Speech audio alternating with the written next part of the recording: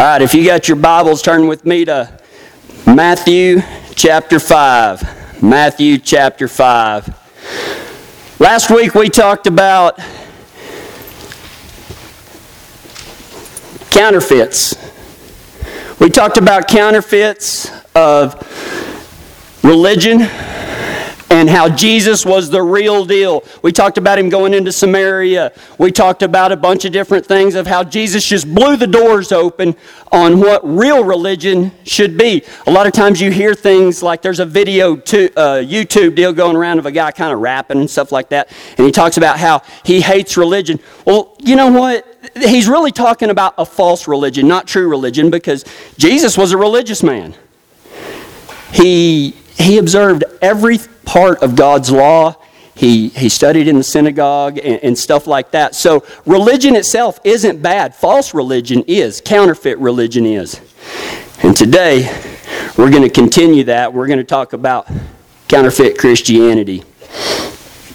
I got on a horse one time, many moons ago. And this horse, she never would just bust into. You could always talk her out of it and go around, but it just seemed like a fight all the time. And the guy that you hear me talking a lot about, Ralph, Ralph would just sit back and he'd just watch me ride and everything. And I'd just get frustrated, trying to be light-handed and everything like that. But she just, every once in a while she'd kick up and crow hop. But like I said, you could turn her in a circle and kind of talk her out of it or pull her head up and she'd just keep going and everything. And Ralph finally asked me one time, he's like, well, how's that mare doing? I said, not worth a dadgum. I said, I just feel like I'm fighting her all the time. And he said, well, you've got a big problem. I said, what? And he said, you're trying to keep the peace with that mare. I said, what are you talking about? He said, you need to have it out with her. I said, well, how do I do that? And he said, next time she does that, y'all just go ahead and have your reckoning. I said, you want me to just give her head and just let her go, huh? He said, absolutely. She's going to keep trying you until that happens. So the next time I was out there, I was kind of going around. And the first couple of times I forgot because y'all know me. I don't like to get bucked off. So I pulled her up and everything, and then that conversation with Ralph came back to me, and I thought, you know what? Next time she does it, I'm just going to throw her 9 feet of reins and just tell her, let's go, girl. You want to get it? Let's get it. Well, sure enough, it wasn't very much longer when that happened. And boy, I did. I shucked all the reins to her, and I reached up, and I just went, and I gigged her. We had our reckoning. Our reckoning started at about 30,000 feet. And after about 4 minutes, it probably was more like 4 seconds, but after about 4 minutes, I hit the ground. I didn't get bucked off. The ground got cocky and I wanted to give her a break. So I wore the ground out for a second and then I got back on her and, we just had it out. And after that, everything went really smooth with that mare. Now, I'm not going to say that we didn't have our disagreements or anything like that, but instead of trying to keep the peace with that mare, I became a peacemaker. And I told her that was not the way our relationship was going to start, was with a bunch of conflict. She could either straighten up on her own, or we could deal with it in some unpleasant manners. Today, we are going to talk about the difference between peacekeepers and peacemakers. In Matthew chapter 5, verse 9, Jesus is teaching his disciples. It's called the Sermon on the Mount. You've heard me say this before. They claim that it was a mountainside. I think he was preaching horseback. But he's preaching the Sermon on the Mount. And he's given what's called the Beatitudes. Blessed are those that this. Blessed are those that that. And he gets down there a little ways. And in verse 9 of the 5th chapter of Matthew, he said, Blessed are the peacemakers, for they shall be called children of God. What is a peacemaker? And how does that different from a peacekeeper? Has anybody seen the movie Tombstone? Oh yeah. Where's Dave at? Oh, Brooke's like, I did. I didn't know if that was Mason or Brooke. Tombstone is one of my favorite movies in the entire world. But if you look at the little derby hat wearing pretty boy, what was he? The marshal? the town marshal and everything. He kept trying to make friends with the cowboys, and he tried to keep the peace. And did that work? No, it just made it worse, because the cowboys are just going to run all over everything. They were running stuff. He lived in a fantasy world where, just let them do their thing, and as long as they don't kill too many people, then everything's going to be all right. And then the Earps came in, and the Earps are like, this ain't going to be happening like this. So they start cleaning up the town. They make a law of no guns in town, and sure enough, what do? Why, Virgil comes up and he said, they got guns down there. Doc Holliday's like, I'm ready. But they go down there and they confront it. They don't just sweep everything and let's pray that they have a change of heart. No, they had to take action. They had given them, the sheriff had already been killed by Curly Bill. The Earps in Tombstone were peacemakers, not peacekeepers. Jesus was a peacemaker. He was not a peacekeeper.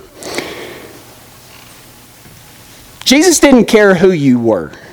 He was going to speak the truth, not just to start a fight or anything. He was going to speak the truth no matter who it was. And a lot of times we think of peacemaking and conflict, that a lot of times that it happens with, so-and-so over there. Well, it doesn't. A lot of times the peacemaking process, when there's conflict involved, a lot of times it's with our friends and our family. I love it whenever Jesus tells them that he's going to be crucified. And what does Peter do? Oh, Peter, he bows up and he's like, I ain't going to let that happen to you, boss. By gosh, they'll have to come through me before they get to you. And what does Jesus respond with? Does he go, you know what, Peter? God bless you. That was so nice. Y'all give Peter a round of applause for his courage. No. Jesus' tone was actually really stern. In Matthew 16:23, says, Jesus turned and said to Peter, get behind me, Satan. You are a stumbling block to me. You do not have in mind the concerns of God, but merely human concerns. Jesus knew what God had called him to do, and he wasn't going to let Peter or anybody else stand in front of it. Doesn't that kind of seem harsh sometimes? But Jesus wasn't going to try to gloss over the situation and give anybody any false pretenses. He knew exactly what God had called him to do, and he's going to do it. And he wasn't going to let, even out of all the disciples, there was Peter, James, and John were the three amigos that were always with him, that were right there. And even his closest friend, I can see Jesus turning around and putting a finger and saying, get behind me, Satan. You're a stumbling block to me. Jesus did not care about Peter's feelings as much as he cared about the truth of what God had called him to do. We talked about friends. How about family?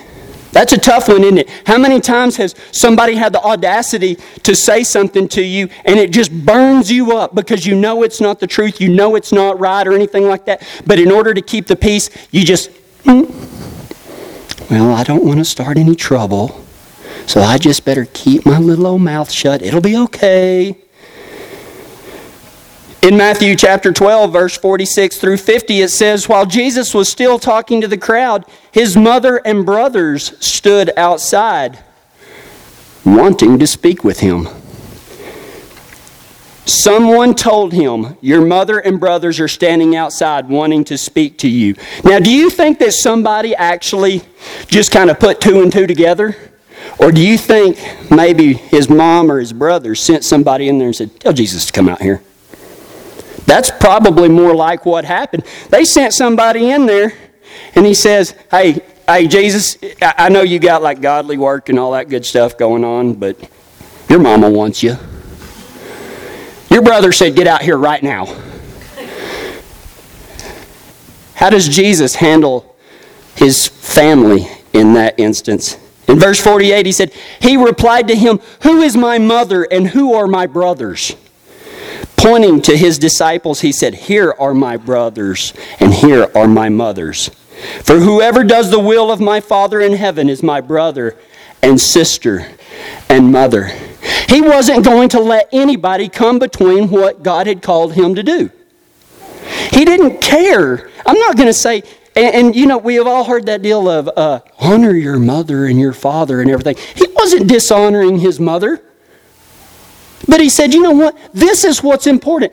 God's message is what's important. And I'm not going to stop that for my friends. I'm not going to stop it for my family. He didn't just try, could you just tell him I'll be right there. He didn't do that. He said, who is my brother? Who is my mother's? Anyone who does the will of my Father in heaven is my brother, sister, and mother. In that day and age, families were tight, weren't they, Brad? They were like this. And I'm sure that raised more than a few eyebrows. And, well, could you believe that Jesus? This might have caused a problem because of the close family structure of Jesus' day, but he was not going to be pushed around by his family or anybody else. He had a mission to accomplish.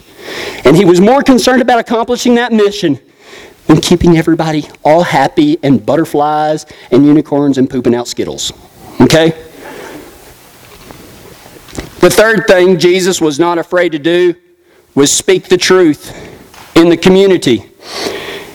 In Mark chapter 7, 1 through 9, it says this: the Pharisees and some teachers of the law who had come from Jerusalem gathered around Jesus and saw some of his disciples eating food with hands that were defiled or unwashed. The Pharisees and all the Jews do not eat unless they give their hands a ceremonial washing, holding to the tradition of their elders. When they come from the marketplace, they do not eat unless they wash. And they observe many other traditions, such as the washing of cups, pitchers, and kettles, making everything clean. It doesn't matter if it was already clean or not. They have to ceremonially do all this stuff. In verse 5, so the Pharisees and teachers of the law asked Jesus, why don't your disciples live according to the tradition of our elders instead of eating their food with defiled hands? Jesus said, Isaiah was right when he said what he said about you hypocrites. Isaiah said, these people honor me with their lips, but their hearts are far from me. They worship me in vain. Their teachings are only human rules. You have let go of the commands of God and are only holding to human traditions. And he continued, you have a fine way of setting aside the commands of God in order to observe your own traditions. Now, this may not seem like much to you, but imagine that you're at a White House staff meeting and somebody says something stupid. Would you have the courage to stand up and point out that stupidity? Because that's what Jesus did. He was in the community, the Pharisees and the teachers of the law. The church ran everything. And he just bowed up to them. Now, he didn't do it just to hurt their feelings or anything like that. But Jesus was not afraid to speak the truth. He was more concerned about truth than everybody feeling good. And everybody, how many times do you just get sick of everybody that smiles at you and just like, oh yeah, everything's fine. And just as well, they'd stab you in the back. Jesus didn't play any of that stuff. That's counterfeit Christianity right there. Jesus didn't care who you were. If you bowed up to him with something, it better be from God, not from man. There are other instances, such as when Jesus cleared the temple. Does it really sound like Jesus was a peacekeeper if he makes a whip out of some cords and runs everybody out of the deals and even turns over tables and stuff like that? No. See, they were doing things for the wrong reason. And Jesus was more concerned about having everybody understand who God was than everybody pretending and smiling and making sacrifices that didn't mean anything. Jesus in the desert with Satan. Satan offered him worldly peace in exchange for bowing down. He said, if you will bow down to me, I'll give you everything, because this is my world. Jesus went, whatever, fool. He said that in a godly way, but that's what he said. Jesus defending his disciples for not fasting like the rest of the hypocrites. And that just goes back to another deal of they were fasting, which means going without food, and they were telling everybody, oh, I'm fasting, look how godly I am, look at how godly I am. And the disciples are over there with a donut. And the Pharisees were like, how come he doesn't fast? How come they don't fast with everybody else? And Jesus said, because y'all are dumb. That's the cowboy version of it. You can read in the Bible is what he really said. But peacemakers don't make things peaceful. They make them the way God wants them to be. However, they have to be.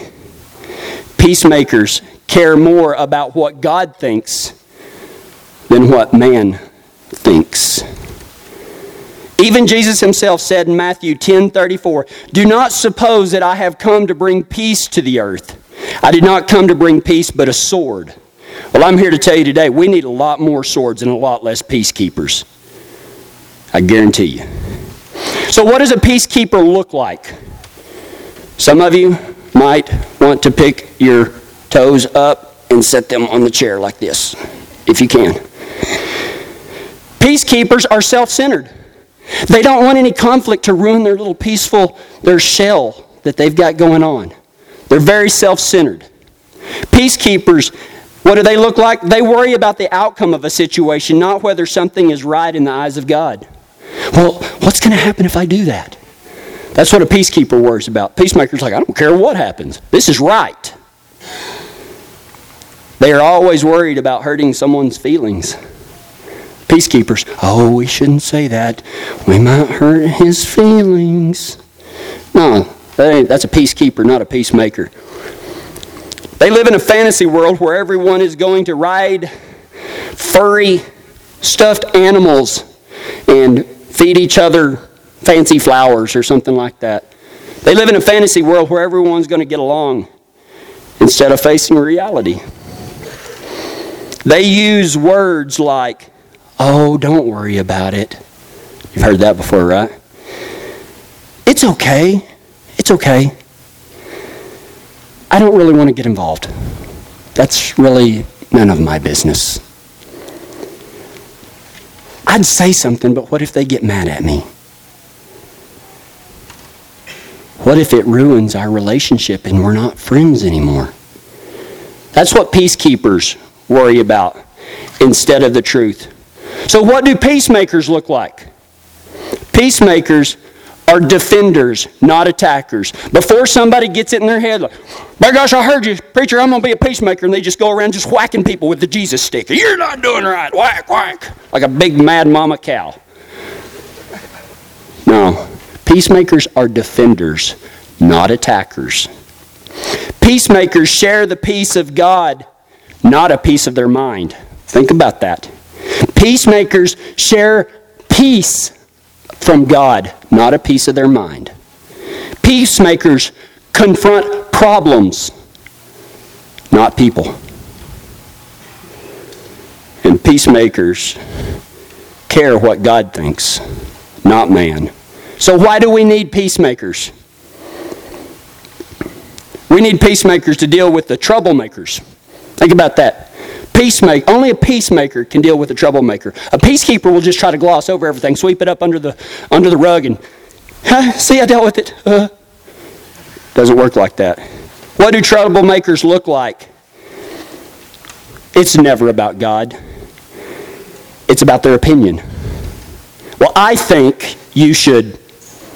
That's what a troublemaker starts off with. They always expect others to change instead of themselves. They're always looking for room for you to change instead of themselves. They let emotions rule them. If they're in a good mood, it's a glorious day. If they're in a bad mood, everybody can go stick it. They let emotions rule them. They will be your friend as long as you do what they want you to. An enemy if they disagree with you. They are very manipulative. Say no to someone and see what happens. When somebody says something and says, hey, can you, blah, blah, blah, blah, blah, say no and see what happens. A friend will respect that. A manipulative person will go talk trash about you. Well, you just don't show the love of God. God's not leading me to do that, hombre. How to be a peacemaker. Peacemakers don't go around looking to be a peacemaker. Okay? They will speak the truth even if their voice shakes. They will speak the truth even if their voice shakes, regardless of who it is they're talking to. They share the peace of God. Peace is a fruit of the Spirit. It's a natural outcome of living your life according to the way God wants you to live it, and that's by living and trusting and having faith and hoping that His Son is who He said He is and will fulfill the promises that He said He would. Peace is a fruit of the Spirit. Peacemakers must live holy lives above reproach and seek God's way above all other things. In other words, peacemakers are mature Christians who have come through the fire and come out the other side, still living the way God wants them to. You cannot share that which you do not have. So you can't be a peacemaker if you don't have peace. You don't wake up one day and say, you know what? I think I'll be a peacemaker today. Sounds good, huh? Hey, honey, what do you think about that? Ain't got to look good as a peacemaker? That ain't what peacemaking's about. That's like saying, Christy, tomorrow I'm going to be a Navy SEAL. I can do that. Man, those guys train for years and years and years and years, and they've dedicated their entire lives to it. You can't no more wake up tomorrow and go, I'm going to be a peacemaker. You worry about yourself. And as God lives and breathes and grows within you, or you grow within God, the natural outcome you will become a peacemaker instead of a peacekeeper. Peacekeepers worry about what man thinks. Peacemakers worry about what God thinks. Let's go to the Lord in prayer. Jesus, teach us to be peacemakers instead of peacekeepers. You said that peacemakers would be called sons and daughters of God Himself. And let us strive for this. As we continue our ride with you, or maybe just beginning one today, help us to do what you would have us do. Go where you would have us go. Say what you would have us say. And be who you would have us be. Not for our will and not for our glory, but only for yours. In your name I pray. Amen.